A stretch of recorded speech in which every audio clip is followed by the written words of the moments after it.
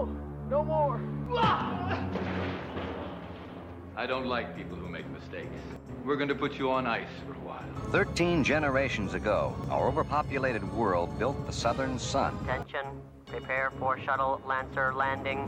Lancer to Southern Sun. A self-sufficient spaceship that would be home to thousands of migrants. Located rescue beacon and survivors. They are all female and identify themselves as Valerians. With a 10-light-year journey to a new and uncolonized world. It's true, Kelvin. They've managed to uncover even the smallest details of our well-laid plans. Our current descendants have come to accept the Southern Sun as their home and work for a better future for their children. Our children, our heirs and successors. Well, David, it's a great honor serving you and your ship. Battlestar Galactica. While most of the inhabitants of this generation are content. That's what it's all about. But this would directly oppose the law of the universe. Yeah. The law of the galaxy. There are some who have grown restless and impatient. Forget the law. No. The law must be upheld. We cannot break it. What is it? I don't know what it's called. What is it called? My movie. Enjoy it, folks, and right now. Take this, you big bitch.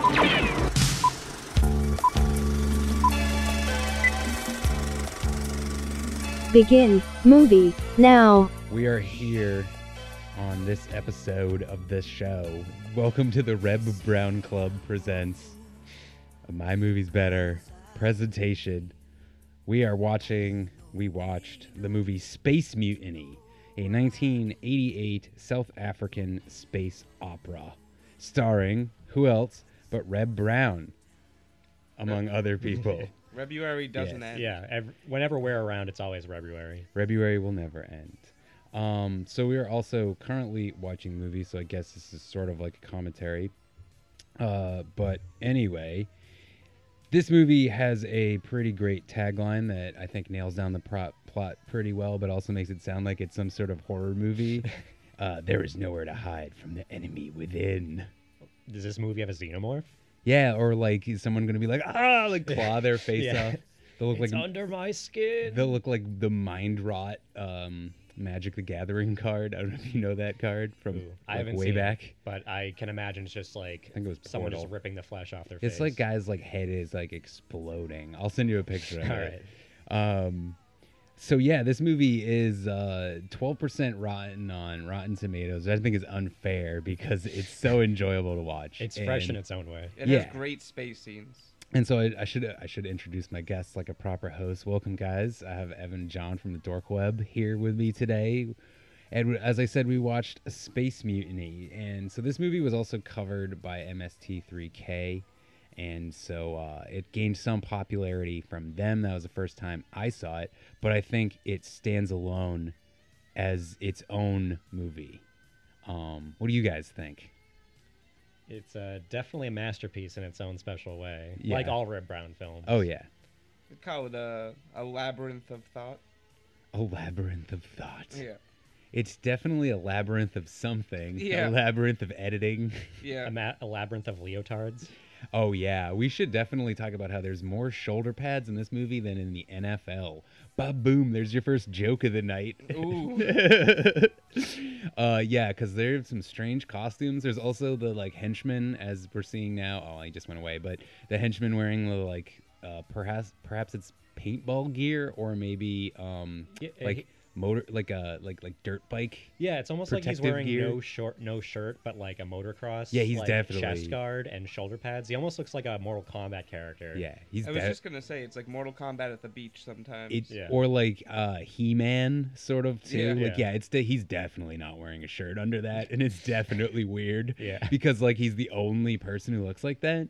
Yeah, and it's I like, guess what's your job on the ship? Oh, I'm like just like a henchman. Well, I gotta say because I feel like he takes the role of like the enforcer. Yeah, the enforcer to the bad guy, and that is they totally fucked it up because they should have given that part to the Dog the Bounty Hunter mullet guy. Oh yeah. So here we go. This is Dog. Come on out here. Who had like literally a gigantic dead raccoon on his head. Like that guy should have been, and he would have made more sense wearing that armor because he was all like, he had the giant beard and the giant mullet. It would have been like, oh yeah, that guy's like space barbarian, whatever. But no, they just pick some random dude. A lesser Reb Brown. Yeah, definitely. Well, no one can be Reb Brown. We all can't be, yeah. Yeah. I would, the way I would classify this movie is it's kind of like, what did I say? Battlestar Galactica meets Space Channel 5. Now, you should probably tell the audience why this is part Battlestar Galactica. Well, that's because they actually used Battlestar Galactica scenes from the television show. So this movie is quite literally part Battlestar. Right now on the screen. Yeah, we're Viper seeing Mark IIs. Viper Mark IIs, and I guess those are Cylons. They might be. I don't know. Yeah. But it's I mean, as far as I've researched it, it's definitely. I mean, they call them Vipers.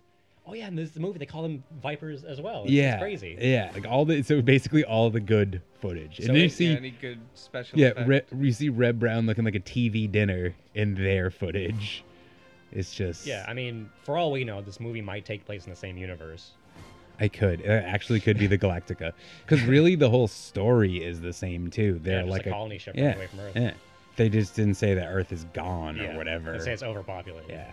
I don't even know. Cylons. I never watched the original Battlestar Galactica. I used to every once in a while, I guess, catch episodes on like TV Land maybe, but I didn't actually ever finish. That was another television show that I like dropped out on. Though I did love like season 2 of the Battlestar Galactica On the new Sci-Fi show. Channel. Yeah, I remember watching that. I'm like, wow, it's actually pretty cool. Yeah, it was a good show. I just eventually was just like, all right, I've had enough of this. I don't know if it was like the same story. I know that the newer show was like way more gritty and grim. Yeah. And I think the older show was sort of like Cylons were like, more like old Doctor Who. Yeah, or like Star Trek. Yeah. Or all the bad guys are just goofy as fuck. Yeah. So the Mitchell family infests this movie. There he is right there looking like Santa Claus. You called him Papa Smurf. Yeah, essentially. Yeah, he serves the same role to the He's got community. some weird like cheekbones. He does. I don't even know. Is it the cheekbones or the fake beard? We don't know. Yeah, I think it's the fake beard. Yeah. Oh, because that's another thing that I was thinking about. You notice how like it seems like nobody has makeup on and there's no lighting in this movie. Like there's some real big like heavy cuts that were made, but Cameron Mitchell definitely was in makeup because he has a fake beard. That's what it's all about. I feel like I need to address this now about the uniforms in this movie. Mm-hmm. If you're a woman and you're not a ranking officer or in maintenance, you're wearing a leotard. Yeah, you like dressed like Tarzan's You wife. are objectified. You are blatantly objectified and used for menial tasks. Yeah, I mean that's basically how it is. And there's this one girl on the bridge, and I'll point her out when she comes up. She's like, and she's dressed in one of the leotards, and her hair is terrible. It's all like frizzed out and not combed. It's the 80s. And her eyes are like dead, and she has no makeup on, and it's just like, why? Why didn't you be like, hey, can we like get her like a comb, please? Like a doll's eyes. But yeah, Cameron Mitchell's son is also in here. He plays that mustachioed crew member who's always talking over like, intercom. You better get with it or, give up because there's nothing you can do about it. Yeah, exactly. That guy was weird. Wait, I want to know what's going on. What's happening with my men? What's the matter, Ranger? Afraid you're losing control? Yes. Yeah, he was weird. I thought he was going to be the one that was like going to snitch on them when I first saw him. I'm like, look at this guy. He's totally going to be like, we have to uphold the law. Yeah. Forget the law. No, the law must be upheld. We cannot break it. Like my other favorite guy in that The scene one where who he's gets like beaten and impaled with a cane. He just gets punched to death and then impaled with a cane. They destroy that room, like beating him to Oh, down. yeah. They just like punch him on the table breaks, they drag him out, and then David Bowie just stabs him with his cane twice. Evil David Bowie. Yeah. Cameron Mitchell's daughter is in this movie too, and she voices the lead Bolarian Stevie Nicks character. The useless Bolarian women who do nothing in this movie. The sex switches. Yeah, they just seem to kind of entice men into coming to the room and then knocking them out, or appearing in like a dream and just subtly advising you how to advance the plot. Yeah. They're just the dream women. And they like giving people like wet dreams too. Because the dude was like totally just like rubbing his chest when he was having the vision. Yeah, he was getting into it, and it's you dry hump that fucking plasma. Oh, I can't wait for that. That's one of my many favorite scenes in this movie. Because I will say that this whole part of the movie is like the boring part. Like even though it's action packed, I guess, and there's lots of explosions, like nothing actually really happens here. The teleporter effect, man. I love that. Yeah. that he's the only one who survived that crash, and the professor whose character you never see.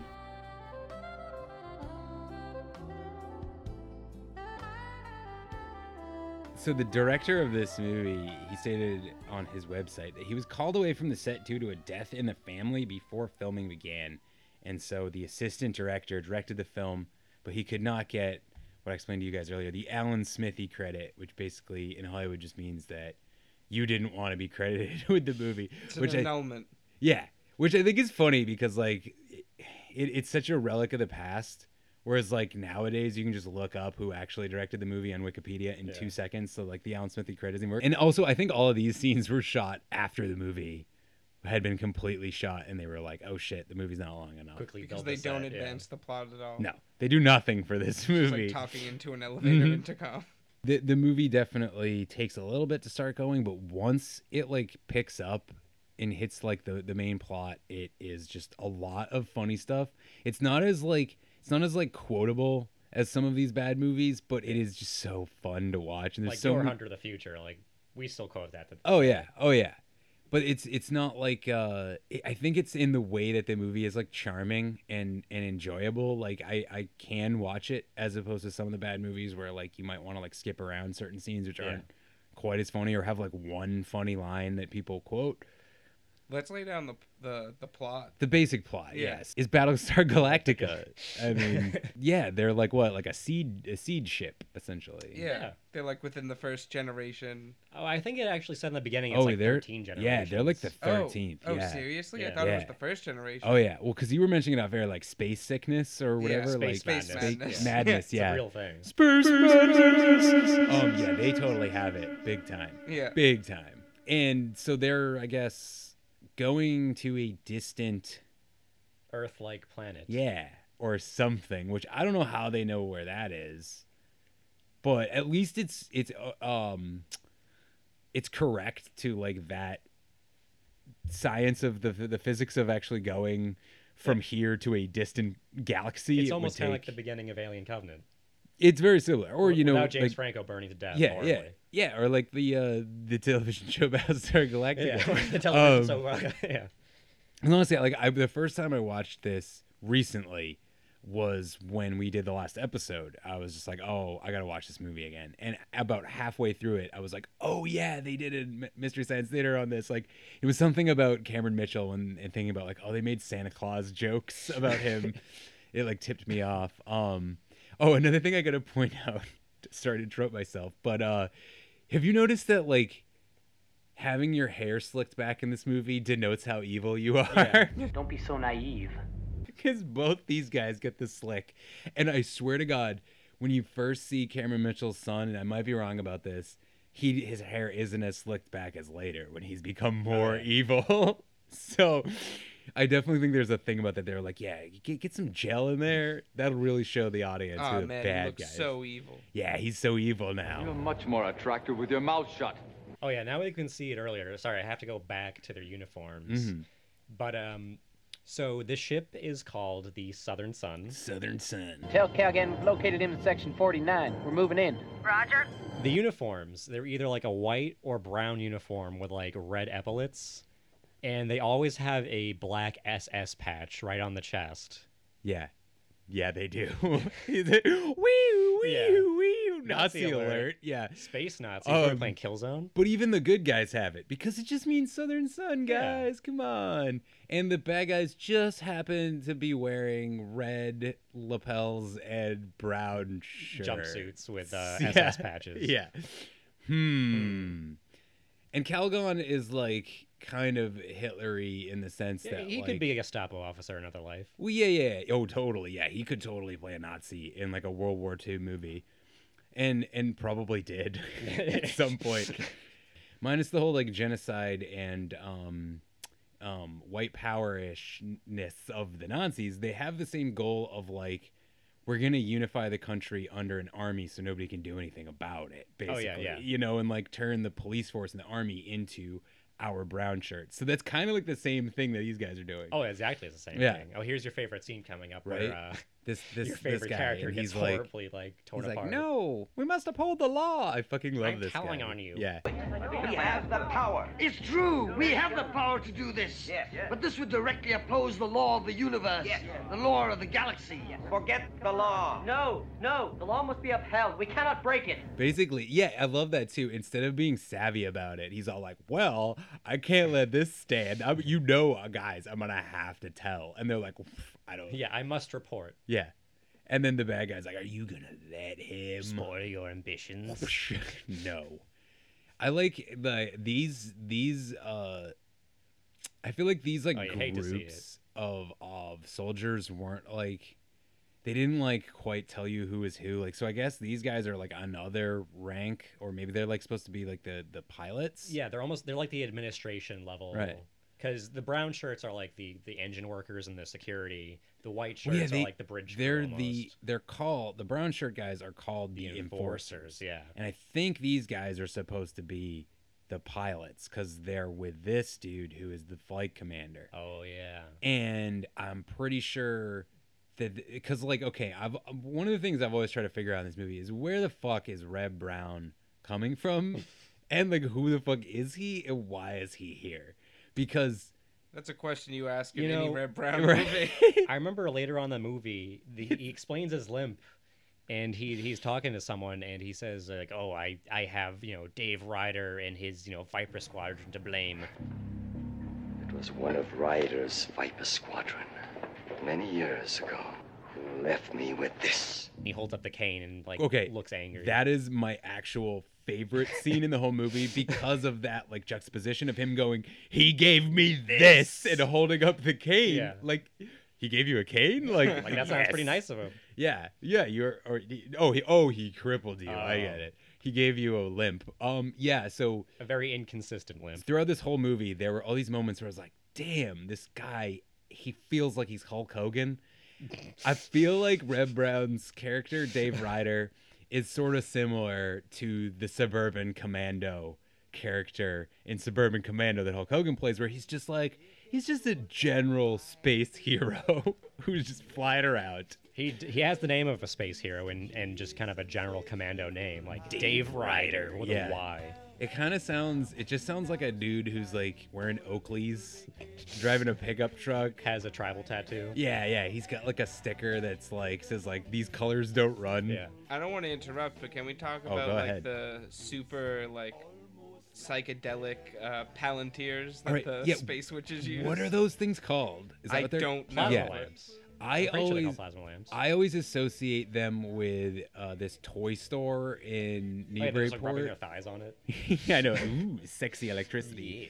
There was this toy store in Newburyport where I grew up called Eureka, and it was sort of like a science-y toy store, and they always had one of those prominently on display. So as a kid, you always had to like stop when you're there. Whoa, electricity, super cool. It's like the cooler older brother of the lava lamp. Yeah.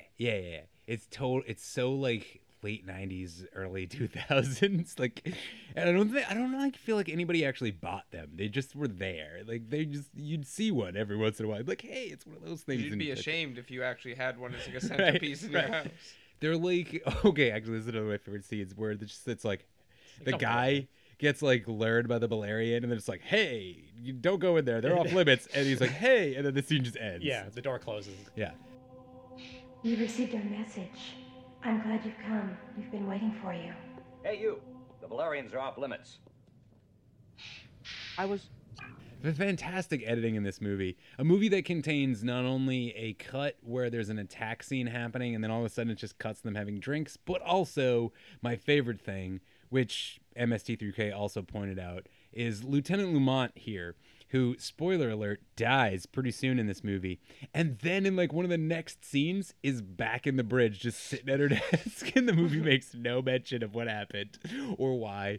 They just, again, editing, they were like, My name is Flight Lieutenant Lamont. Somebody with direct online access to Central has been transferring large amounts of explosive and then simply covering the requisition. I wouldn't have found out about it unless Central asked me to confirm acceptance of 100 units of chemoplastic and atomic compound. I mean, that's crazy. Can you imagine that amount of explosive lying around in the ship's engine room? Anyway, I think I've traced who it is. I want to speak to somebody from command, please. Okay. For the sake of security, I think it would be better if you came up here and asked for me. Lieutenant Lamont. Right. Turn the game console off right now. What a thrill. What did you say? With darkness and silence through the night. The mission is a failure. Cut the tower right now. What a thrill. What's wrong with you? Don't worry. I'm searching and I'll melt into you. It's a game. It's a game just like usual. What a fear in my heart. But you're so supreme. You'll ruin your eyes playing so close to the TV. What are you talking about? Not for honor, but for you. Either they didn't notice it or they were like, nobody will notice it. Oh man, or care. Reminds me of the club scene, which is one of my other favorite scenes of this. And yeah, future clubs are crazy. It's like the club in RoboCop, but like way better and way more hula hoops. Yeah, there's just PVC piping everywhere. Yeah. And like this ceiling, people just provocatively dancing with hula hoops. And there's like, of course, like there's like a couple of raised cages like in the background. I'm pretty sure. Oh yeah, we'll see when it's coming soon. Also, I love the very like dramatic relationship. The will they, won't they between Sissy and Red Brown, who would then get married later. They have no chemistry, and it's like, how do these two people ever get married? They have no acting chemistry. I hope they have better marriage chemistry. Sissy's character is great for the sole aspect that she's almost kind of cut from the same cloth that the secretary from Ghostbusters is. Oh yeah, and that she's just like one of those, like New York mousy 80s ladies. Mousy 80s New York lady. Hey, I gotta ask a question. How much like swishing do you think they had to edit out from all the fucking like nylon vinyl suits everybody's wearing? Red Brown walking away. Yeah. Oh man. This nerd with his chart. Yeah, it's Otacon.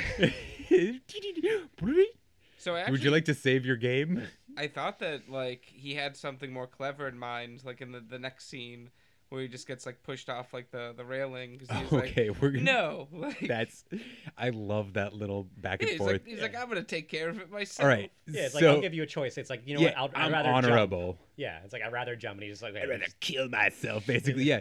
What I love about this guy is he's in a long line of characters in bad movies who serve one small function in the movie, yet get a full name. Hello, Steve Codell. Or it's like, why the full name? Like, couldn't just be like, staff officer, whatever or something. No, hey, Steve Codell. So like, Calgon is gonna come up to him and be like, you either join me or you die, or we're gonna freeze you. I think we'll put you on ice. And then he's like, great. Yeah, I know, right? It's visit like the future for free, especially if you're like, if you're in this like horrible space madness. Yeah, you're waiting to get to the colony ship anyway. Why isn't that the preferable option? In fact, that's kind of how you cure space madness. Is like in Alien Covenant, you freeze your colonists and have a skeleton crew running the ship on like different freeze cycles. In every Alien movie, I mean, that's how the first Alien movie is. They're in cryo freeze before they get woken up. So like, like all these, oh my god, all these people would be so insane by now. Yeah, what is this, Warhammer 40K? Yeah, no, these dudes with they're either from paintball or like motorcycle, like a dirt bike motorcycle masks. Oh yeah, their like goon mask is just baklava or balaclava or whatever. Yeah. Balaclava is the food. Balaclava is the face obscure, and the paintball mask. Basically, yeah. Space madness. And it's I know it's a low budget movie, but like I think that's the scene where he laughs, then takes a step, and then laughs again. Yeah. It's like a Neil Breen movie where you feel like he did like 2 takes and then they just put both of them in the movie. Like he thought they were yeah. So we should talk about this now since we're in this obvious factory, another hallmark of bad movies. Just they shoot in a factory. Yeah. So this is definitely a bunch of natural light in this scene, which, and I told you guys this, when the guy who did the special effects edited it so it looked like like he put it through a filter, so it looked like all red or orangey. So it kind of would have been like maybe the engine or something, or maybe at least would have looked more like Bespin or something. Bespin. Yeah, like Cloud it's the City. Havana gas. Yeah, I meant Cloud City specifically, but well, Bespin's the planet. Yeah, like, and I mean specifically the chamber from where they fight with that like orange light coming up from the ground. And then somebody took it upon themselves because they thought it was a mistake to go back and edit it back. And I love that it was just like, I imagine this guy sitting there, like he's editing the movie and he's just not paying attention at all. So he's like, what the fuck's wrong with this? This looks wrong. We gotta get this out. He's gonna be so glad I caught this mistake. Exactly. Man, this factory looks all wrong. I feel like that might also be the same reason for why the color of the laser projectiles change at least 4 times during this film. Could be. I'm sure you noticed that too. Yeah, the guy kept fucking with this dude's fucking special effects. Swish. Well, also the dope hydroponics room too. Oh, they just yeah. have some plants in like a Zen garden. Oh yeah, I love her special area or whatever she calls it. It's just like the gardening section at a Home Depot. It just has some water features and some potted plants. That's it. So also another thing about this movie is there's apparently hula hooping was huge on this ship because everybody in this club just hula hooping, dancing around. Everyone does a hula hoop. It's how you dance. You don't dance alone or without a hula hoop. Like it's the future dance. It's like in Futurama, rings are in. Rings, yeah, it's totally. I gotta have to put that in right here. The rings thing for Futurama. Oh. And also, I love it how the music here is sort of like, it sounds like the backing beat to like late 80s rap, where it's like, like Casio keyboard expecting with like Will Smith to just like bust out a line. Yeah, there's like nothing to the music. It's like, whoa, hey. It's like just a like standard beat with like nothing else going on, you know? Also, I just have to point out, just like in Your Hunter the Future, there is a scene where a lady is busting out her like, her special sexy cableman dance to like a giggling Reb Brown watching. True.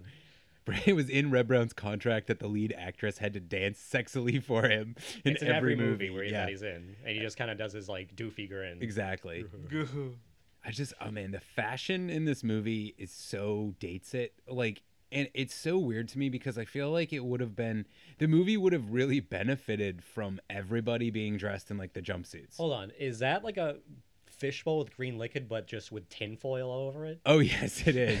It kind of reminds me of the pickled eggs from Moe's in The Simpsons. Like it's like a jar of green liquid just bubbling behind them. Or vaguely resembles the thing where those helpless creatures wait for Jabba to eat them. They're like, hey, this looks fucking futuristic.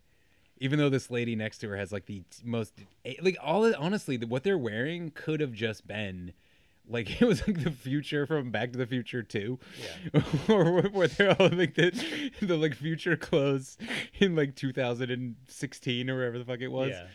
Like, and it so dates the movie to a time because like, honestly, I could see these people wearing this shit in 1985, not 2020 million, whenever this film the is distant future of 20s at 20XX or whatever. Yeah, it's definitely a 20XX movie because like, it was a movie or even 1990 XX. This movie didn't even have the respect for the viewers to fake when it took place or to give us a like in a distant galaxy like Star Wars ripoff opening thing. Because I think there's also a little bit of like general Star Wars ripoffery in the movie. Like they don't go as far as to like be like, hey, somebody has a lightsaber. Yeah. But they definitely want like the pilot. They want the pilot hero. Yeah, they want the pilot hero and they want the laser action sequences. So can we talk about the fact that Reb Brown also was like, guys, I'm wearing a wife beater for 75% of this movie. A wife beater, my swishy pants, and a belt. What looks like a 1960s like wrestling world championship. It's almost kind of like a Johnny Cage belt without the Johnny Cage belt. Yeah. Like at first when I saw it, I was like, is he wearing a fanny pack in the club? Because like, whoa, a chrome if he fanny is. pack. It's like he wanted to be the sequel for Big Trouble in Little China. He's like, yeah, we're going to space. Oh my God, Big Trouble in Little Space. I need that movie. Yeah. And here we see some of the good weapons right now, like the PVC spud gun laser bazooka. Yes, and the go-kart. I love these things. The Enforcer, like 2 and 4. In the final chase scene, in this movie where like Leah stands her ground when the guy's running her down and gets hit. There's a funny part in that scene where she's shooting at them and they drive by her, like they do the whoa, and then they both split ways and drive by her, and then she shoots Red Brown. Yeah, I felt like am I seeing this right? She shoots his vehicle. It's so funny. It's like, oh, you tried. Way to go. Yeah. Way to go. But it's not in the scene. But I love these like shitty ass go-karts that they drove around in. Are they even totally a Spider-Man villain who has one of those? That's like his main shtick. The Spider who has what? Oh, I feel like they could even be like bicycles with like shells on them. That would be hilarious. The guy driving it is like just chugging his legs below there, just Flintstoning it. Damn, they blocked the way with a small pipe. Shit. He also like he's the only character I think that swears in the movie, and any time someone swears in a sci-fi future movie, I'm like, whoa, okay, bro. It feels like they shouldn't do that. It feels they like should make up words. Yeah, like frack. Yeah, exactly. I mean, especially if you're already gonna rip off Battlestar Galactica, you may as well like put yourself in the universe and be use like their slang. Freecon, like or whatever. You glorp schnapp. Yeah. I love how Red Brown delivers lines. That's one of my favorite things about him. Yeah. He like it says it again. It must just be like a meathead thing because like Hulk Hogan does it the same way, where it's just like he delivers every line so matter of factly. Like I am delivering this line right now. It's a great honor serving you and your ship, the Southern Sun. Here's to you, David, and happiness. That's what it's all about. And they all have like the same intonation and importance, unless it's time to scream.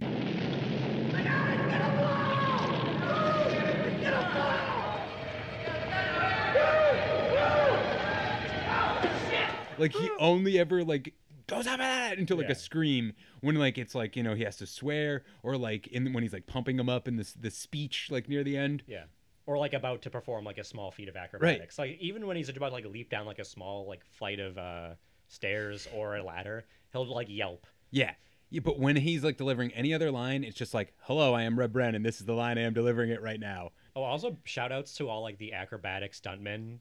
Because every time there's an explosion, they always do like the synchronized like front flip and like land on their back. Yeah, they definitely have some good. They have some pretty good stunts in this. I mean, they're like all right, so next week on the big show, My Movie's Better, we're covering Kung Fu, and I just watched Meals on Wheels.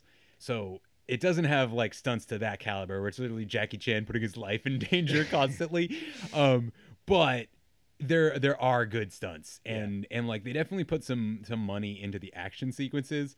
My only problem with that is that literally all these action sequences are my least favorite parts of the whole movie, because I just love all the crappy acting in it. Like there's a guy right there in this part right here we're watching. It's like a random henchman who all of a sudden he's like has a southern accent. It's this one guy with the Southern Sun. Well, yeah, but like it's one guy with a southern accent on the whole ship. Like, who taught you that? Tell Calgan we've located him in section 49. We're moving in. Roger. You know, actually, now that I think about it, Gen 13. Who taught you that? He must come from the engineering section. They all talk like that. Like, how did you get that accent? Yeah. You know, when I think about it, though, this movie is kind of like reverse Firefly. Like, where the brown coats are the bad guys, and the, like, evil empire, or whatever they were called, the fucking... I don't remember what it's called in Firefly. The Federation or something. The Federation, yeah, probably. They're the good guys. So yeah, I was talking about this scene earlier. This is where they're like, all right, everybody, keep hush-hush on this shit. And then, like, right after this, they're having a fucking party for Red Brown. Yeah. Like, hey, Red Brown's the new fucking leader of the world now. Everybody loves him. Let's have a like fucking the new party. Flight commander or whatever. Yeah.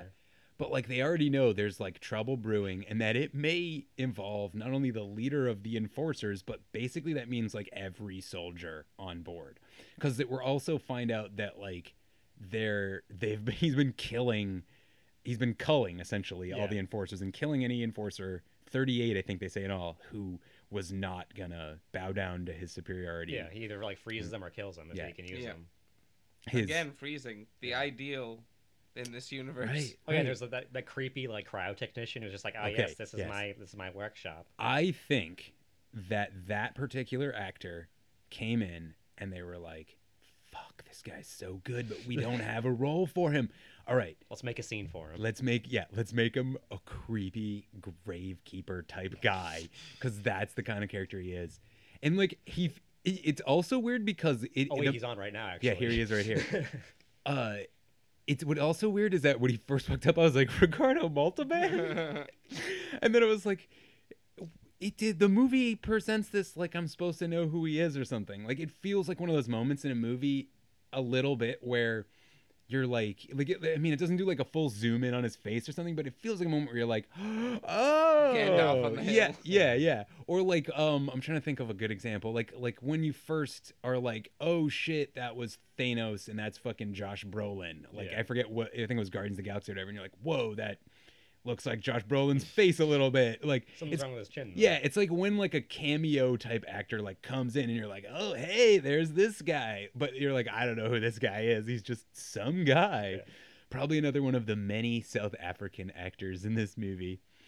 Also, like I feel bad for these people who had to be like saran wrapped. I was gonna say they're either like larded up or saran wrapped. Yeah, they totally probably got all greased before they did it. But just this scene must have sucked for those 4 people to shoot. Just like just standing on like a meat hook almost. Like all like saran wrapped and like with your arms up. Yeah. And like they're not like tied or anything, so they just had to hold their. Yeah, they might even be just like holding themselves onto those like. Hooks. I think they think there's like foot supports that they're standing on. It's like a half crucifixion. It's so gross. I just don't like saran wrap in general, so like feel like if I was covered in it, I'd like be freaking out if that was me. So this movie's been progressing on nicely, and we still haven't found out anything, nor have the Balerian ladies affected the plot in seemingly any way. I like to call them the space oracles from Greece. Yeah. They remind me of the Oracle scene from 300. Oh my god, you're right. When they just dance. Yeah, it's like she has spoken. Dancing around with their see-through like sequin fucking scarves or whatever they are. It's like, I don't know. It reminds me so much of that particular scene. I don't know if I think I've mentioned it. We mentioned it a couple times. They were put in because they had run out of, or they had not enough time, they felt, in the movie, so they wanted to add something in. And I think that shows pretty well when like they literally do nothing in the whole movie, but they try to make it seem like they're affecting the plot. Like they like when something's happened, it cuts to like the Balerians like touching the orb thing, and it's like, ooh, the Balerians. Yeah, it's like they're trying to tell someone something, but they just can't do it right. Like Reb Rat. Like they should have just thrown a line where they're like, Reb, Calgon is the bad guy. Oh, the lasers are green now, by the way. Oh yeah. Well, gotta get the green lasers in there too. You know, maybe it's just that they picked up different guns. Like it's like Star Wars where the different lasers had different guns. Yeah. Or the air, or like the noble gases in the air are like different levels and different parts of the ship. Yeah. I mean, it could be all this natural light flooding in from the outside world, probably in Detroit. It's just a trick of the eyes. South Africa. Yeah, it's South Africa. Yeah, I believe the whole movie was shot in South Africa, in this factory. And these weapons, clearly just toy guns with extra barrels put on them and spray painted chrome. I love that. But the thing I like about these bazooka things that they have in the movie is that laser bazookas. They definitely shoot something, because not only is that a real explosion coming out of them, you can see sometimes that there's like a white payload inside. Yeah, there's like a white payload that's gone after the explosion happens. Which is probably just the special effects charge. Right. All right, so there's one part. Methane gas, danger. Yeah, these gas here. So he's constantly blowing shit up. Yeah, could be important in this ship, could not be. On a fucking spaceship. Yeah. In space. That's a bad idea, Reb. Yeah, where like the air composition is like mostly oxygen, so like a single spark could just blow the whole thing up. Yeah, and outside there is no space, so if anything happens to the hull of that ship, it's going to create a vacuum and literally like explosive decompression. That's news to me, considering there are clouds out there and nice sunshine. Yeah, and the sunshine pouring. The natural light would make you expect that there's something out there. So now we have cold void. Now we've come to my favorite. Top 10, one of my top 10 favorite scenes of the whole movie. This is when Cameron Mitchell gets all, he's wearing like a smock. Like it looks like he's in his like judge robes. It's his night smock. Yeah, or maybe his PJs, and And he's just dialing up on the old personal computer, a little Balerian action. He literally goes, bring up some information on Balerian behavior. Yeah, save that for later. He's like, oh. It reminds me that Tim and Eric Awesome Show episode with Paul Rudd. Celeryman? He's like, computer, bring up Balerian 454545. Bring up Balerian mating habits, you know. I love everything about this. The woman looks like Stevie Nicks. She's voiced by his daughter, which makes it even creepier. I don't know what any of this has. I don't know what it has to do with the plot in any way. She does this thing with her hands and then takes her hands and puts them on his chest, and he's like, ah! And there's like red energy coming out of her hands. And she like baptizes him in her holy light from her hands, and I think she just unlocked his chakra. Yeah, and then he's like, whoa, baby. I don't know if like old Star Wars games are a thing to go by. I think she used like Sith life drain on him. And then they go in for a kiss, but like don't kiss. Yeah. And she shares with him the secrets of the universe to face Calgon on his evil. So I guess that's what the Balerians did. What does he do? She gave him all this like info. I know, but what does he do with that info? He calls this meeting where they're like, Calgon is the bad guy. So I think, again, like it was kind of what I was just saying earlier. Like that was the moment they're like, oh, if we throw in this scene, then everyone watching will know emphatically that is how the Balerians factor into the story. Even though I did not until this very moment. But yeah, so basically I guess he's like, well, I know now that Calgon is the bad guy. I've added some to my naughty list. Right?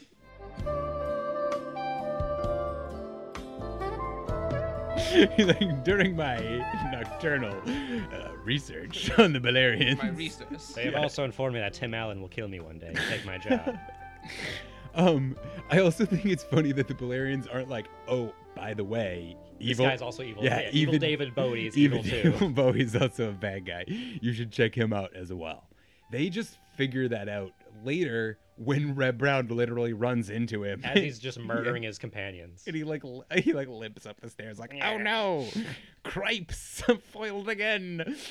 He's like, we don't have to do this, Red Brown. You can let me go. I gotta say, though, this guy, Evil David Bowie, definitely, he's got a good look, and he's probably the most solid actor other than Cameron Mitchell. Because look at it, Cameron Mitchell was a good actor. But like, they don't do enough with this guy. And honestly, I know that the guy who plays Calgon is another great actor, but I actually think this guy's better. You know, he's kind of like the Greamer Wormtongue of this movie. Yeah, he totally is. And he kind of actually looks a lot like Brad Dourif, too. Yeah, he's just kind of like, he's like the second in command to the big bad guy, and he's sort of the sniveling one.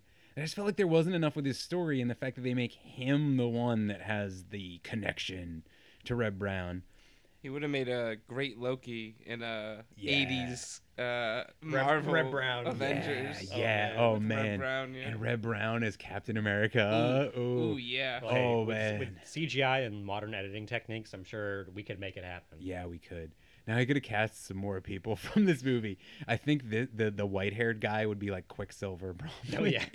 Or Magneto. Right. Or Magneto. Montage to 99 red balloons. Yeah. 99 Luftballon. I also, another one of my favorite characters in this movie is the Ren. He's like one of the other pilots. He's gonna be in this scene. He was in the last scene too. I guess he's sort of like the second in command of the pilot guys. This dude here.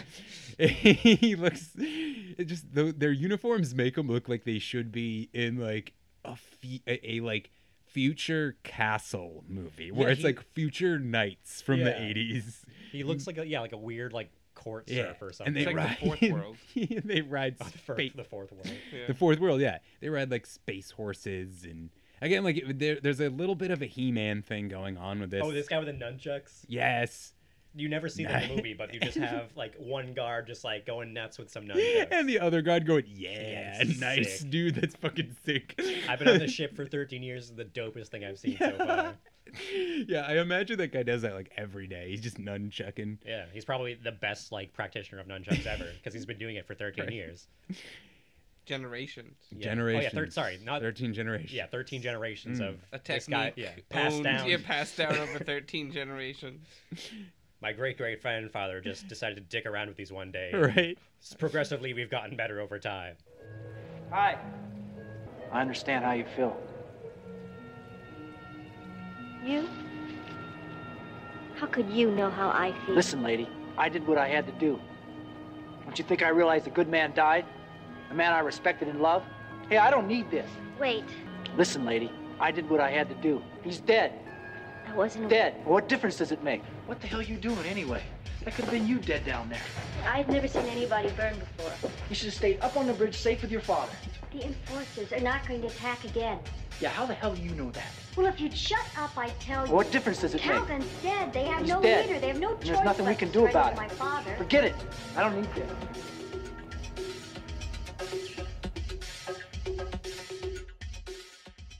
So, the mutiny is in full swing. Oh yeah, the space mutiny.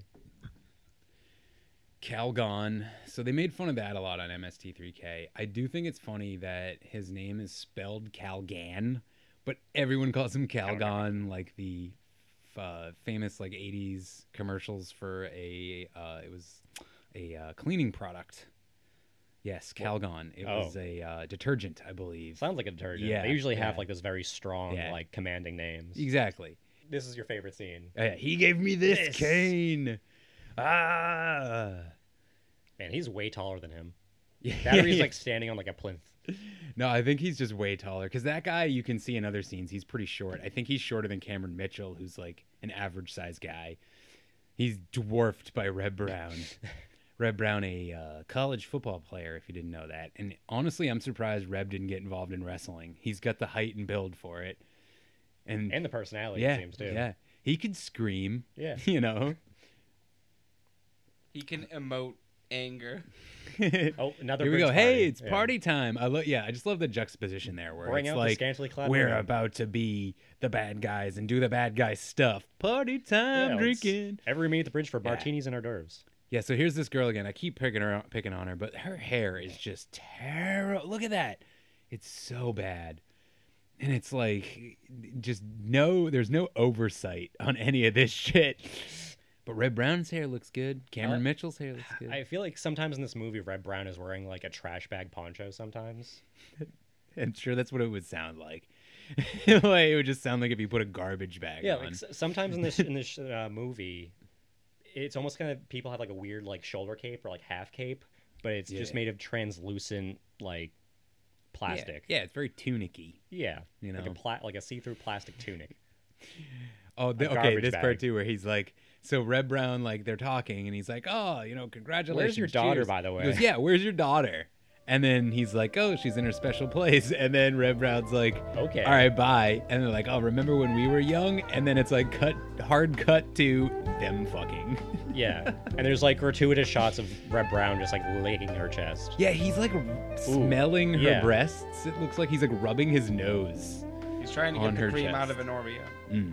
Yeah, Reb Brown was trying to get some action for show. He's trying to exfoliate her first layer of skin on her chest. It doesn't seem as creepy knowing they're married. Yeah. Oh, he is licking her. Yeah, he is full on licking her. Yeah, it seems like she like goes to deliver her line, and he's like, oh, damn it.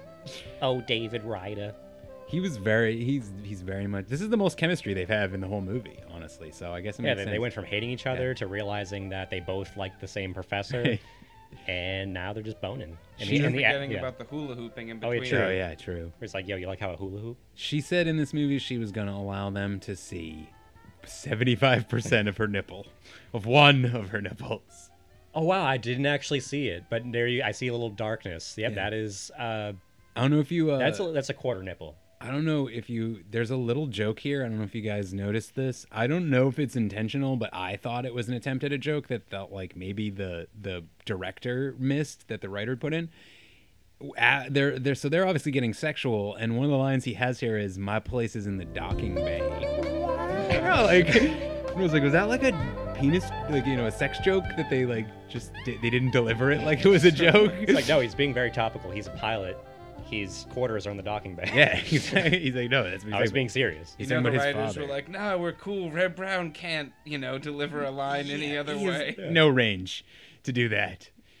Yeah, these damn electric ball things, they get such fucking heavy play in this movie. And they're just okay, that was another movie. danced at. We just had a moment here in the film where there's these random cuts that like if like in film school, your fucking teacher would rip you apart for these like they're literally like 1 second cuts. They're not even like a full second. They're like mistakes almost. Yeah, that's what they feel like. They feel like like someone accidentally left like that little reel in there, and they might have, but yeah, it's like that subplot in Fight Club where people subliminally leave like little snippets of porn in like children's movies. But I think in this movie, because it happened so much, it was a choice. It was an editing choice. Ooh, the Balerians have lured 2 young men to their dooms. Yeah. And they like dance around with them, and one of the guys has like a long ratty ponytail over his shoulder. It's pretty gross. It is pretty gross. There's a lot of just bad hair, bad costumes, and bad makeup. And that is like what you put that all together and you have a beautiful film. Hey, look, it's the Galactica. I feel like I've seen that sex witch's face on like any countless random hairdresser. Where it's like, the super 90s side. It comes into salons. Right. Yeah, and they still use the same like hairdressing like models from 20 years ago. Yeah. It's like for the like salons for older women that have not updated their pictures in years. Or current salons that haven't updated their advertising. True. So I guess that's another like subplot thing in there they put in here with Dog the Bounty Hunter and his friends. They're like the Balerians are like luring the bad guys in there. Yeah. But I don't know why or to what end. Because it's like they just lure them in there and either they get stopped or the guy's like, bring them away, and then this Calgon's like, freeze them. Yeah. It's like, you shouldn't have gone in there. Like you told the Balerians about our plans. Well, Balerians already know about their plans. Yeah. I don't know, because there's like one of the things I read about this movie is that there was like a whole community, and again, I didn't research this much further, or I couldn't find much further on this, but what it said was something along the lines of there's like a whole community dedicated to finding all the mistakes in this movie, because there are a lot of them, and there's so many little editing ones like that. Ooh, slicked hair. Yeah, it's even more slicked than it was before. It's more slicked, I swear to God. He kind of looks like the bad or the ugly from The Good, Bad, and the Ugly. Oh my God! What's the one who? No, the bad. The ugly one was like, no, I'm the ugly. Oh, one. So yeah, you mean Levon Cleef? Yeah, I mean Cleef. Yeah, he does sort of look. He looks like nerdy. Resembles Levon Cleef. He looks like nerdy Levon Cleef. Yeah. I also like that other guy in that scene is like a low rent Ray Liotta. Hey, I'm Ray Liotta. This movie has a lot of like low rent replacement actors from South America. I mean South Africa. I think also that generally when you're watching a movie like this, you just kind of have to like keep your eye open for any of the like bad editing, bad mistakes that are going on. So I think we're coming up to one of them now, where like all this chaos is happening, and then they're just having a fucking party on the bridge, and like the stuff like that in this movie makes it hard to figure out like what isn't a mistake sometimes. What's actually intended? Exactly. No, it's like Neo Yokio. It's intentionally bad. Yeah, like sometimes it feels like it is, and that's what's so great because it's so genuinely not that, but it feels like it is. And see, to me, that's like the thing that makes a good bad movie like a really good bad movie is where like there's a genuine love. All right, also this particular shot that has happened now, I think it happens 4 times. Yeah, and that shot too, and the same explosion. Mm-hmm. Yeah, they keep reusing the same shots just to like pad it out. I've noticed that a lot in this movie. They'll like reuse the same shots at like maybe a different interval or like time. Right. Yeah. Right. It's weird. They keep showing like the same 3 Cylon ships flying by the Galactica, and I think it's literally in this one like maybe 2 minutes of footage here. They show it 4 or 5 times. And it's to the point where, like, even someone who's not looking for it, it stands out. Like, and there it is again. Like, it's just over and over and over. Same shot. I guess they also, I read something where they reversed some shots of the Galactica to do something. I don't know, but it would check out how this movie is made. It really would. Oh, yeah, and the missile system? Oh, yes. Gotta fire our missiles. Boom. It's a laser. It's on this. I don't know what that. I really want to do. Ultimate sabotage or the ultimate trickery. Yeah, it's like, oh, so is it an ICBM just like launching from the ship? Oh no, it's just a laser. There it is. Yeah. Oh yeah, See, party time. I guess immediately after they defeat the enemy, another bridge party. Yeah. See, because they say, they're. Here's this scene again.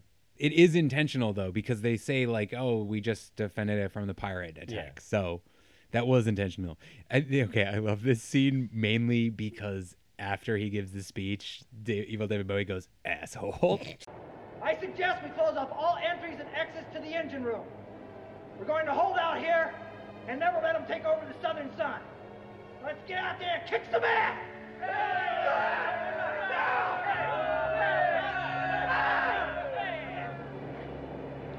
Asshole.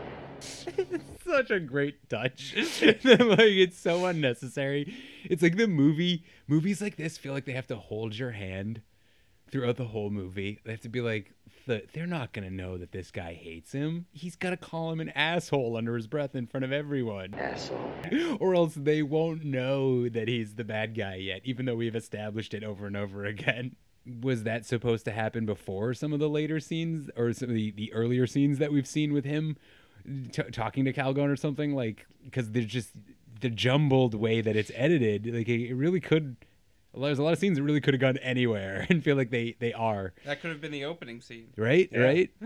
The opening scene could have been him talking to Calgon, where he's like, they know more than you think about our plans and stuff. Like, you can see there's just so many times you could just cut something completely different into it. Maybe, with your YouTube making, you could almost kind of recut this movie like Memento and just have it like totally out of sequential order and see if it still makes sense.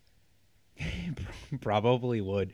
I actually have done that before with a Neil Breen movie. I tried to recut his movie Fateful Findings to be like a murder, like psycho movie where he's like a psycho killer. Yeah. And I used some cuts from some of his other movies too, but basically it was all from one movie. And like, I think with almost any movie, if you have the right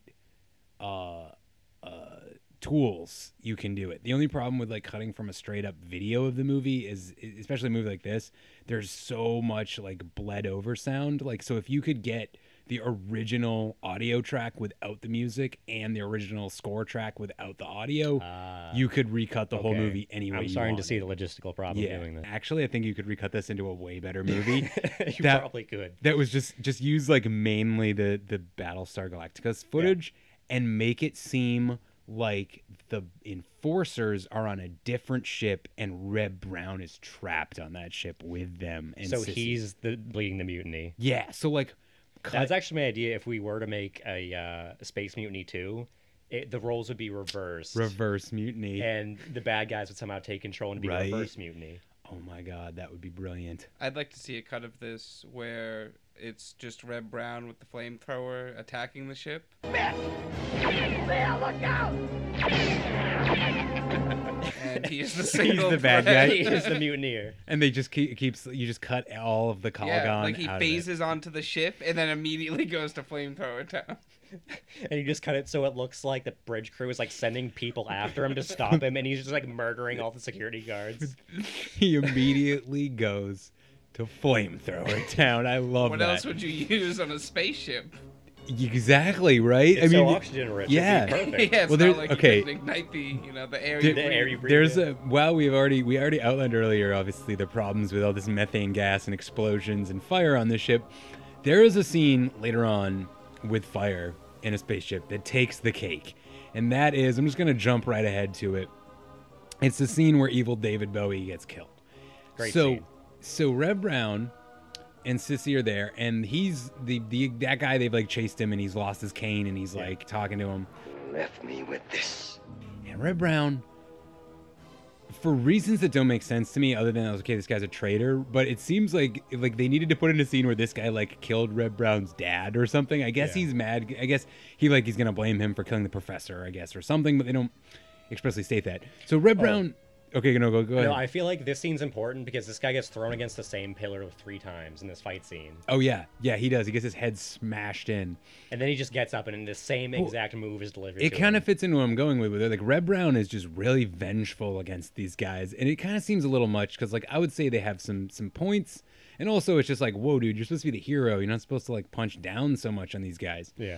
So, like, evil David Bowie is literally incapacitated. He's not getting away from... He's cornered like a raccoon. Yeah, he's not getting away from able-bodied football player Red Brown. And so Red Brown opens up this, like, gas. Yeah, like a gas vein or something. And then lights, like, a flame on it. So, like, it's going to slowly, like, circle around. It, like a countdown timer to his like death. The end of Sorry, it's like the end of Mask of Zorro when he lights the flame turtle. It's like, no, you cannot do this to me. Right. In Mask of Zorro, it made sense. That guy was a dick. Oh, completely. He fucking killed... Didn't he, like, kill his wife or some shit? He killed a lot of people. Yeah, he, like, did some horrible stuff. Like, Zorro would want this guy to die a horrible death. Why would Red Brown want to murder this guy so horribly and, like, let him, like, witness his own demise as it happens slowly? Yeah. And also, why didn't the whole spaceship blow up? Or at least those methane gas tanks that were all around them when Red Brown did that. Yeah, there's a lot of redundancy in the way this ship is constructed, which I guess is a good thing. If you have a spaceship, you want redundant design because something's gonna explode or fail. Right. It's like it's got to sort of be like a naval, ship where you have to have like compartments in case something were to rupture in the hull, so you can. It's a very important colony ship. Yeah, exactly. Like there's stuff's gonna happen. What's the matter, Ranger? Afraid you're losing control? Yes. But, like, especially with all that natural light floating in, better close those screen doors, guys. And high-intensity probing lasers. Yeah, okay, he's going to burn her tooth.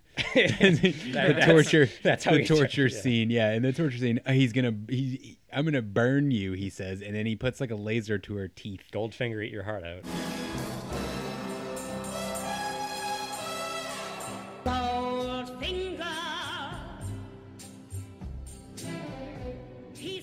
And then I also like this too because the other guy comes in, Evil David Bowie, and he's like, "Whoa, this is too much for me."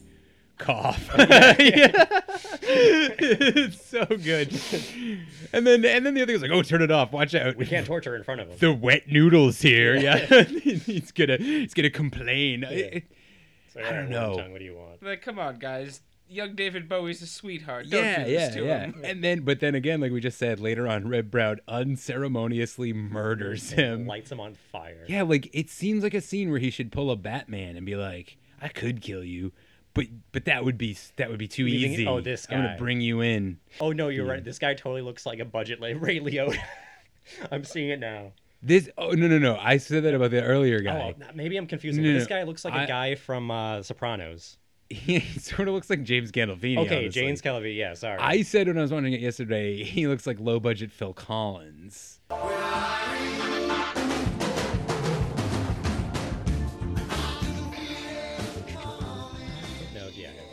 Which, if you've seen Phil, basically that's what Phil Collins looks like.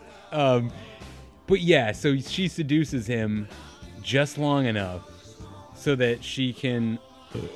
I don't remember. It's gonna happen in a sec, but I think she has him disrobe in front of him, and then Red Brown comes in the room and. No, but I think she like does something. She takes his gun. Yeah, exactly. Because he's so dumb that not only is he stripped, and he has a foot fetish too. Because she's like, "Oh, check out these feet." And he's like, "Feet." She's like, "Take off my shoes," and he's like, "Shoe, shoe," and he starts like licking it. Here, my shoe.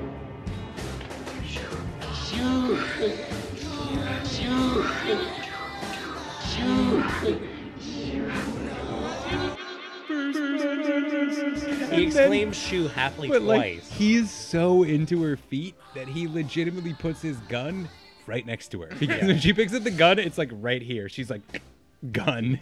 I love that little touch. It's like it's not even like she like jumps down and grabs it off the floor. Like he just legitimately takes his gun and gives it to her. This is just, I mean, it's just a classic tropey scene. It has my one, this one part has my like one moment that I actually legitimately like, because I think it fits with the whole campiness of the film, and again shows me that like if you did some editing, you could make this like a hilarious camp classic. Is after this scene when Red Brown runs in and he sees the guy on the ground and then she zips up her shirt. Yeah. It's fantastic. And I kind of like how the movie gives her like this weirdly... It gives her this weirdly progressive like role for 1988 where you know their whole argument where she's like, oh, you're just like my father, like you're gonna tell me what to do. And I kind of wish that at the end like she went with him. Like she's kind of badass. And at one moment I was like, you know what, I kind of like this character. I like Leah. You know what, she's actually probably the most interesting character in this movie. Yeah, and at the end, she should have gone with Red Brown, and they should have taken down the bad guys together. It would have been cool, and it would have like fit into this whole story they had built up, where they have this back and forth, and he's always like, "You should stay behind," and she's like, "No, I should go forward." But then at the end, in a great turn where they just subvert one of the classic movie tropes, like he's about to leave, and she doesn't say anything. White hair guy goes, "I'm coming with you," and you're like, and immediately you're like, "Oh, okay." White hair guy's totally he's gonna be like, "No, don't come with me," and then white hair guy's gonna be like, "No, I'm coming with you," and then he's gonna sacrifice himself and die. Yeah. But instead, Red Brown goes, "No, you're not coming with me," and he goes, "Okay." Let me do my job. I'm coming with you. Captain, I'd rather do it alone. As you please, Dave. But thank you.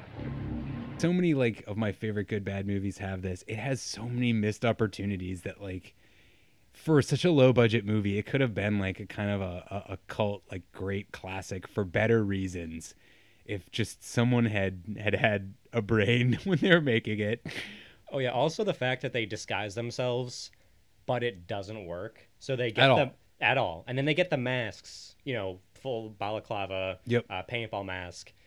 And it immediately like still doesn't work. So they're just like, okay, fuck it, the masks aren't gonna work. Well, but she leaves her jumpsuit on, and then when they get back, he's not wearing it, and she still is. Yeah, like he was like, fuck this. Yeah, on the way to the bridge, he just takes it off and is carrying it next to him. So it's like, I'm sick wearing this. Yeah. I want my wife beater again. My wife beater and like chrome trousers. Yeah, Kurt Russell's awesome. Yeah. You see, what happened was like we were filming that day. And, like, my allotted 10 minutes of not wearing my wife beater were up. So I was like, guys, I literally contractually have to take this off now. So that's why I think it happened. The smackdown in the room full of, like, sandbags and cardboard boxes. Yeah, you know what this room strangely looks a lot like? The bridge. It does, you know? Shot from a different really angle. Does. Yeah. It's like the octagonal design of this room. Well, you know, the ships in the future have to be very, you know, right, modular. Right. And... But it just like if you'll notice, the bridge has a similar lines to the architecture. Let's be honest, there's probably only like 3 sets in this movie, and 2 of them are factories. Honestly, I kind of like to believe deep down in my heart that this was all shot at one facility.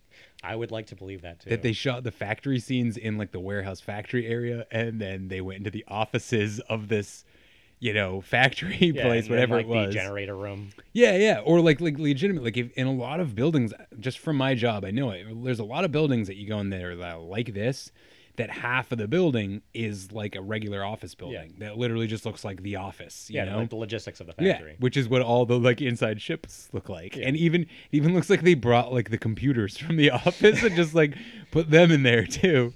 So yeah, that's like sci-fi. Because another touch I love from movies of this era is when you have a television screen being filmed on a film camera and you get that rolling black bar. Yeah. And all these high-tech computers have that rolling black bar. Yeah, like an alien. Yep. It's fantastic. Okay.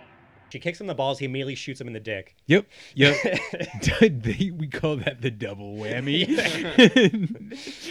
Poor guy. Yeah. Yeah, they are so violently, like they're vindictively violent towards the bad guys. I mean, I guess when you're fighting mutineers, you have to make an example out of them. I suppose, but it just feels, again, I have so much trouble cheering for the good guys of this movie. I mean, especially when the bad guys have hair like this dude with his like Terry Taylor chicken dead raccoon. Yeah, it's like Chris Jericho from 2007 WWE. Like faux hawk going on, but the fact that it's like a faux hawk that bleeds down into like a little mullet in the back, it's just what? 13 years in a colony ship, people are gonna start diverging from the norm. Yeah, generations. Sorry, I keep messing up. Like 13 generations. Space madness. Space madness and cultural like deviation. And maybe at the end of the film, the twist will be that they've been underwater all this time. Right? Oh, wow. Pandora, right? Red Brown is totally like a 13-year-old kid in a tuxedo at a wedding. He's like, I want to take this off. Yeah, I want to take this dumb tie off. want to wear my t-shirt. I want to go back to your special place. If you know what I mean. Yeah, ladies. Because even the special place is in a goddamn factory. I'm pretty sure it's just like the agricultural wing of the ship. Because I want to like rewind for a second. Wind your brain back to the scene where they were having sex. And okay, I love when movies do this. In like always in bad movies this happens. Yeah. When they decide, they're like, all right, slightly obscure the scene. I'm gonna where should I shoot this scene from? I know. Let's put the camera behind a valve. Yeah. So that we're shooting through the valve. Like, why the fuck? Why don't you just put it literally anywhere else in the room? You're obscuring the whole what fucking kind of scene. viewpoint? Are we like creeping on them? Like one of my favorite bad movies of all time, Samurai Cop, has a great version of that where there's like this near the very end of the movie when the bad guys like holding the girl hostage and the good guys are holding guns on them from across the room. For some reason, the director decided to shoot like most of the scene from behind this like weird wooden sculpture that's like in the middle of the room. And it's just like, why are you... Move it. Just move it. You made this movie. And I love in bad movies where it's just like, it feels like the movie's going, there's nothing else we could do. We throw up our hands. We just have to, we're at the mercy of what's happening. And it's like, you made the movie. The director of cinematography is insane. Save us. Right. We're doing our best. You don't want to see what it looks like without the wooden sculpture shot. Yeah, that's really what I think is happening. It's some poor editor sitting in like a dank room with all the film reels, just like crying softly. The epic shootout in the factory. Multi-tiered factory, and evil David Bowie is just kind of creeping off into the corner. He's seen by Red Brown and acknowledges the fact that it's like, oh, I know you're one of the mutineers, and he's like, and then he escapes. He doesn't bother telling anyone that this is it's right here. Damn you. Flight Commander Bowie is a bad guy. Yeah. Like, yeah, I know. Hey, you know what? I've been thinking, what do you think this factory made? That's what I want to know. Raw steel. You're right. RoboCops, maybe? So I was wondering, it kind of looks like it might be like a foundry. Yeah. Or something, because it has all those like big Piping metal and vats and pipes and big stuff. windows, multi-tiers. Either very toxic chemicals or very molten metals. Right. Yeah, it's definitely something that is like non-operable, which is why they could do all these explosions around what look like gas tanks and stuff. Because I bet you there's like nothing works in here. Oh, I think I see some branding on the pipe. Is it Ace Chemicals? Oh, I was about to say that. Yeah, it could be Ace Chemical. You never know. Hey, do I see a gangster in a purple suit falling into a vat of acid back there? Reb Brown, why didn't you just save him? Damn it, Reb! It turns out Reb Brown caused the Tim Burton Joker. Hey, we'll find out this fall. We will. I'm actually kind of looking forward to that. Hey, I trust Joaquin Phoenix as an actor. I do, but I do not trust DC movies. Fair enough. Another hallmark of like late 80s, early 90s movies are just dangerous stunts by non-stunt people and just fucking people eating shit totally hard off of like metal stairs, and you're just like, God. Yeah. And whenever someone falls from a height, they always do the front flip. Yes, you always got to do that, and you make sure you want to land right on that on your nice back pad. yeah. Because that's what I was saying earlier about the whole Meals on Wheels thing, where like you don't see anybody like doing a stunt and then landing. You see just people falling into the abyss of nothing. Because they don't want to show you the pad. They there's the flamethrower. Yeah, here we go. Not actually reaching them. The flamethrower, the most useless weapon in the history of weapons, literally killed more people who used it and the guys around them in their platoon. Hey, there's Sam. Literally killed more people that used it than killed enemy combatants. Mostly just intimidation and clearing out tight spaces. Yeah, but I believe that if I read this a while ago, and I'm pretty sure if I remember correctly, they stopped being used by basically any military when it became evident that like I just said, it would kill basically only the people who used them and make you a target if you were carrying one for enemies, but also nobody wanted to be the flamethrower guy. Yeah. Because it was a death sentence. Also, like, if your unit was captured, you decide to surrender, no one would ever take the flamethrower guy alive. You were killed immediately. Yep, because if you had killed anyone, it's kind of like being a sniper in the same way, where like oh, you're a real piece of shit. Yeah, you kill people in a bad way that's not honorable or something. So yeah, flamethrowers they suck. But in video games and movies, they are the coolest fucking thing. Oh, yeah, and her shooting position where she's just like crouched. I like how she like Jackie Chan'd that. She was like hanging. And apparently, I don't know, because there's a rope, but it's not tied around her at all. But she's legitimately hanging from a beam with like one arm and shooting. And that core strength, I don't know, man. Like even like I said, Jackie Chan, he was hanging in Rush Hour and he couldn't hold on with two hands. So I don't know how she did. I don't want trouble. We get to see David Bowie unceremoniously killed here. And it almost looks like the space witches are like influencing this demise. Yeah, the space witches told him to do it. That's a good point. Like, you need to crawl into that little pit there.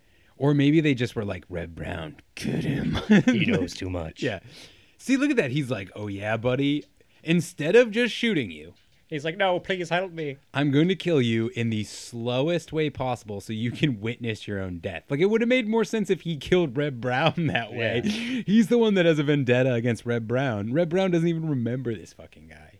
It's like, oh yeah, the guy. There you go. See that gel that's all over his body now? Yeah. That fire safe gel. Every truly bad movie has to have that because it is one of the easiest stunts to do and it's one of the cheapest stunts to do. Is it? Yeah. I kind of that gel is like is not very expensive. Can you like just get it easily? I don't know if I'm sure you probably could somewhere. Because if I keep on saying this theoretical second space mutiny. Like, I would totally want to do that. We could totally make a second. I'm totally down to make Space Mutiny. So here's the idea: it can either take place in, I guess, like a factory or some unused space, or it could take place many years later when they reach the planet, and it's going to be Space Mutiny 2. We gotta go back. Space Mutiny 2 Rebel Planet, and there's a rebellion on the colony. Okay, I'd be down for that. I would like Reb Brown becomes the bad guy. Well, not even that. This could be like after like his generation has passed, and it could be a descendant of Red Brown. What if? All right, Bad Brown. What if if in this movie you cut in scenes from Battlestar Galactica? From the new Battlestar Galactica. Yes. No, but I was gonna say from this movie that are like scenes like you take a bunch of action scenes and other stuff of Reb Brown and it's like you put them into the new movie where it's like the people are studying Reb Brown's military techniques. He was the best warrior known on the Southern Sun, the greatest warrior of the ancient Southern Sun ship, and it's become like this like legend. So it turns into Metal Gear Solid 2 more or less. Where he's being studied and trying to replicate it. Pretty much. I'd be totally down for that. I'd also like, I'd like to see a movie where it's like Calgon just like hides in the bowel. Calgon's still in it, but he's like cybernetic because he's like half burnt. Yeah, but like, see, the only problem with that is like how, because he's like still on the ship, and that was my whole problem with just this movie, having the balls to act like it was gonna have a sequel in the first place, but also setting it up that way. It's like, so Calgon is horribly burned. He's all alone, and apparently all of his guys are either dead or arrested or whatever. And he's in the bowels of the ship all alone, but he's still alive. So the movie's definitely telling you, like, hey, Calgon's still alive. That's bad news. So, like, where does he theoretically, like, where does he go from there? He could be so, like, badly burnt and disfigured that he could just kind of pretend to be a casualty of the battle in, like, the whatever room they were fighting in and just be like, oh, yeah, the flamethrower guy got me. True. And then, like, he just puts on a mustache and he hides. Send a couple of men over there to stop that engineer before he gets to the bridge. Unless I get to him first. But so like we're at this final like culmination battle race, Death Race 2000 Death Race scene. 2000. And Frankenstein. So I think it's apt time to kind of wrap up like what our general like overall final thoughts were on this film. Watching it again here, I personally would say that it's definitely one of my favorite like bad movies, and it just has so much good to it because of how bad it is, and that's like really the definition of a good one. So honestly, I never really thought about it before we did this. I would put it up with like the top ones, not like number 1 or number 2, but I'd put it in like the top 10 list with movies like The Roman shit. It's definitely exceptional when it comes to bad movies. I'd say it's a good like board game or like tabletop movie. Like if you're playing D&D to just have in the background. Yeah. People just yell out quotes. Exactly. Try to be Red Brown. Exactly. Yeah. What were your like favorite quotes from this movie? Because there's a lot of good ones. Shoes. Yeah, Shoes. I mean, probably I think the most famous quote is probably Red Brown screaming. No, it's Calgon saying, "You'd be more attractive with your mouth shut." Oh yeah. Because again, it's his delivery is so much better than mine right there. But he's like, "You'd be more attractive with your mouth shut." There's also the nerd who gets thrown off the balcony. He was like, "Oh, I'd rather jump." Yeah. And it's like, okay. And Calgon in general has a lot of lines. Actually, that moment right there, where after Calgon blows up, Red Brown throws him the like "F you" thing. It's like where you like grab in between your elbow. Yeah. I don't even know. I think it's up yours. Maybe is what it. Also, it just goes to show how shitty these vehicles were because she got hit like head on. Yeah. Like at full speed, and she's fine. She's not even concussed. We also just had another one of my favorite lines from Calgon. Right before he attempts to kill Leah, he goes, take that, you space bitch." Oh, yeah. I completely forgot about that. I laughed so hard when he said that. He just has a bunch of... He also called her a big bitch on another line. No, I think that's... Or was that Evil David Bowie? No, that's that line. I swear to God... I swear to God that he says space bitch once, and on another occasion he also says big bitch. I don't think so, because I swear to God... I thought I swear to God. That line right there at the very end was big bitch. So like when I went and recorded it yesterday, I was like, "Oh, LOL, big bitch." Like that's what I thought he was saying, even when I played it back. Yeah. Then today, when I was doing some research, I was flipping through quotes and I saw "Take that, you space bitch," and I'm like, he said that too. Like I was a bit. And then I listened back to it again and turned the volume way up, and I was like, "Oh, he does say space." So I think you did the same thing I did. Maybe I'm just having like a weird like Mandela effect. Sadly, I don't think he says "Take that, you big bitch," but I thought he did too. Also, at the end, sorry to interrupt, but at the end of the film, they're making out like dressed almost in like wedding gowns and stuff. Mm. But she's like, "Oh, aren't you gonna miss your flight?" And he's like, "No, like, will I be in time back to marry you or something?" But like, what flight are they talking about? Where are they flying? She says like, "You're gonna be late for your flight," and then he goes, "Does that mean you're not gonna marry me?" Yeah. It's like, what does that fucking mean? I'm more curious about what the flight is. Right, and like it would make sense if at that point he was like pulled out a ring or like made it look like he was proposing in some way, but that happens off screen. Yeah, I guess. It makes no fucking sense. And then it would have made more sense if he was like, "Oh, well, yeah, well, I'm the commander. What are they gonna do?" I'm like, because it feels like that's what they're implying there, but it's just the lines make no sense in a lot of this movie. And as we see here, wrapping it all up, Calgon burned as hell. His eyes are closed. Oh man, he's totally dead. So dead. What's this? He's alive. And looks very angry. So yeah, I give Space Mutiny a solid 5 Calgons out of 5. It, like I said before, is one of my favorite of these types of movies. And if you have not seen it, you should go watch it. And then listen to this again while watching it. Watch it twice. Because it's that Amazon good. Prime. It is. That's where we're watching it right now. It is. If you have Amazon Prime, it's free on Amazon Prime. Wow. Which isn't really free because you're paying for Amazon Prime. Oh, I didn't know this. The woman who played Lieutenant Lamont is named Billy Second. That's a very interesting name. Yeah, that's an interesting name. All right. Hey, the guy who played Calgon's bodyguard is named Guy Pringle. So yes, that was Space Mutiny. It's fantastic. It's great. And if you want to watch something that also happens to be clips from the TV show of Battlestar Galactica, and not the actual show Battlestar Galactica, and could take place in the same universe because it's the same ships and enemies. Yeah, basically, if you want to get the gist of what Battlestar Galactica is kind of about, much worse. Yeah.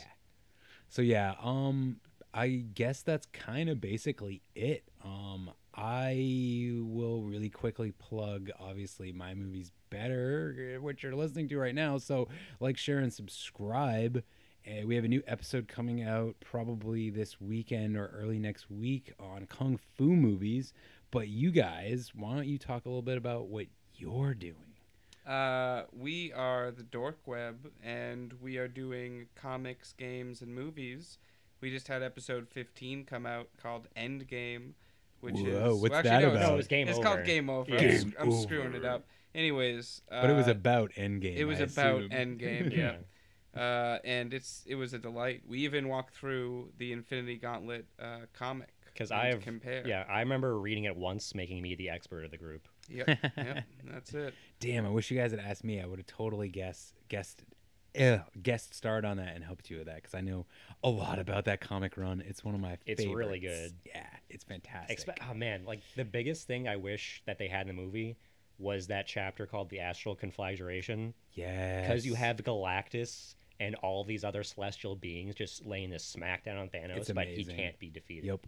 I also just like generally the whole idea that Thanos does not give a shit about morals or doesn't have some greater purpose like in the movies. He doesn't care about people dying or surviving or his planet starving or any of that bullshit. He's just doing it for death. He just wants to show that he is the baddest motherfucker and that death will recognize him. Yeah, it's so much cooler, I think, than what the MCU did, even though I like it. The whole Infinity Gauntlet thing isn't even his idea. He was tasked to it. Exactly. It also has some other great characters like Mephistopheles. And Adam Warlock. Yes, and oh my God, MCU. I know no one involved in it will listen to this podcast, but if you ever do, what the fuck? Adam Warlock.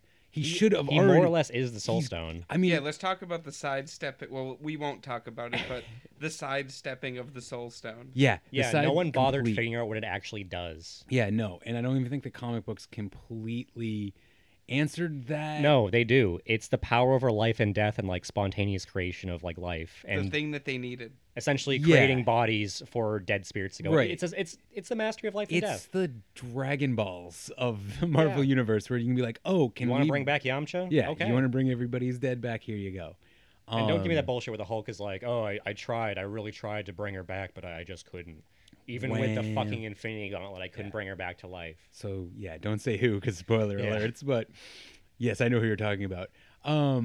Yeah, I think that just in general, though, there's a lack of just that great Jim Starlin sort of cosmic storytelling that will happen. Also, in the Jack comics. Kirby, too. And Jack Kirby, of course. Yeah, New Gods is one of my favorite comic books ever.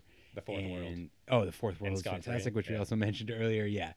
We are the forever it's funny, people. I'm so glad we're doing this movie and talking about all this stuff because last week, like I said, we covered Master of the Universe, which also, that movie is literally a New Gods movie. And if you go and you just erase from your mind that He-Man ever existed and think just about New Gods when you watch that movie, you're like, holy shit, this literally like follows the plot of one, I forget which one it was, but it's one particular like arc of that comic. And it's fantastic. So I was really glad to also cover this movie because it kind of falls in the same like weirdly like it's like space opera really is the best way to put it, where it feels really epic but also has this weird like I said earlier, it feels like knights and castles in a weird way at the same time. So it's almost a 40K movie. Yeah, it's man, like my wish for the Imperial 40K Guard TV show on HBO. Yeah, man, one day maybe. I'm honestly surprised they haven't capitalized on that yet. I think honestly, and this probably won't make it into the podcast, but I think honestly it's just that the expense of making something like that, I think people are intimidated. And pleasing all the neckbeards, because they're going to be so like adamant on the lore being perfect. Right. Like, okay, his coloration's wrong, his epaulet should be on the other side. Yeah, like, but he wouldn't have that purity seal there. While you're going to have that, I think you're going to have that with anything. They had that with Harry Potter. They had that with Game of Thrones. So, like, I think that really I just think it's just not big enough, or no producer has come across it and been like, hey, this is, like, totally untapped. I mean, they'll give their license out to anyone who wants to make a game. Right. I mean, honestly, if they wait too long, maybe Blizzard will just do it. True. Like they wanted to do in the first place. Yeah, I know. It's like, yeah, we're not doing anything right now. WoW's kind of failing. Can we try Warhammer again? Exactly. So on that note, we will say goodnight, goodbye, good luck, all those good things. Thank you guys for being on the show. Make sure to check your local factories for any... for Calgon. Yeah, Calgon. Yeah, there may be a space mutineer still hiding in a factory. You never know. And as always, come back and listen again, and hopefully next time we will possibly cover like Captain America or One of the other of the many great. Close out the or Red, the original. the Red Brown. We could do the original Avengers film. We could do the. It wasn't George Clooney. It was David Hasselhoff, Nick Fury. Yes, there's that, but there's also the Red Brown movie that's Rambo.